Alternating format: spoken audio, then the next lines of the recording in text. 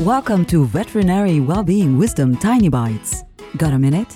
Get a tiny bite of well-being wisdom that'll help you thrive. Here's your host, citizen scientist in neurology, neuroplasticity, and positive psychology, and program director for the Center for Workplace Happiness, Sandy Weaver. Want a brain trick that'll help you solve problems and be happier? When it looks like something is going wrong, find 3 good things about it. Quick story. I was at a dog show, I did not close my dog's crate properly, and suddenly she was running loose and headed for the interstate.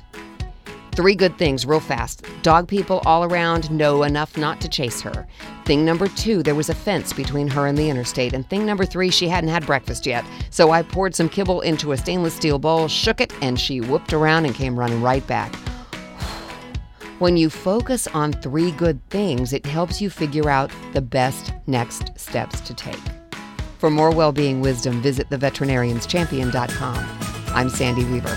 Want more tiny bites of veterinary well-being wisdom? Subscribe to the podcast and share it with your friends. And there's lots more at centerforworkplacehappiness.com. Here's to your well-being, one tiny bite at a time.